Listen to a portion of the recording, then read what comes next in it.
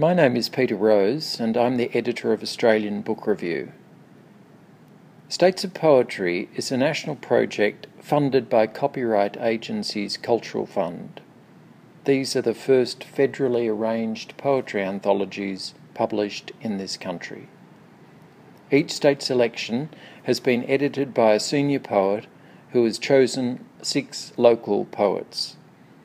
The state anthologies appear on our website with introductions from the state editors and other materials.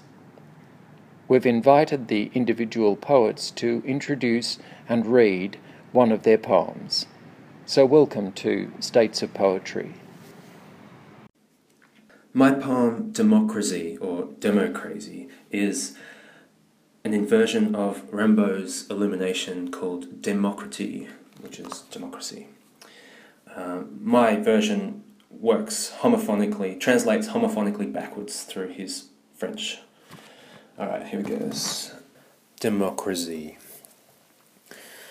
You salivate over the lavish merch and navigate the route the riot marches down. Pour lemonade into your filters, watch it fizz with the aura of philosophy, confit the poor, toys and velour lining your demon crèche, where right wings cook, the science left wings wilt, where the schism you imp about cycles, and the X you con script says au revoir.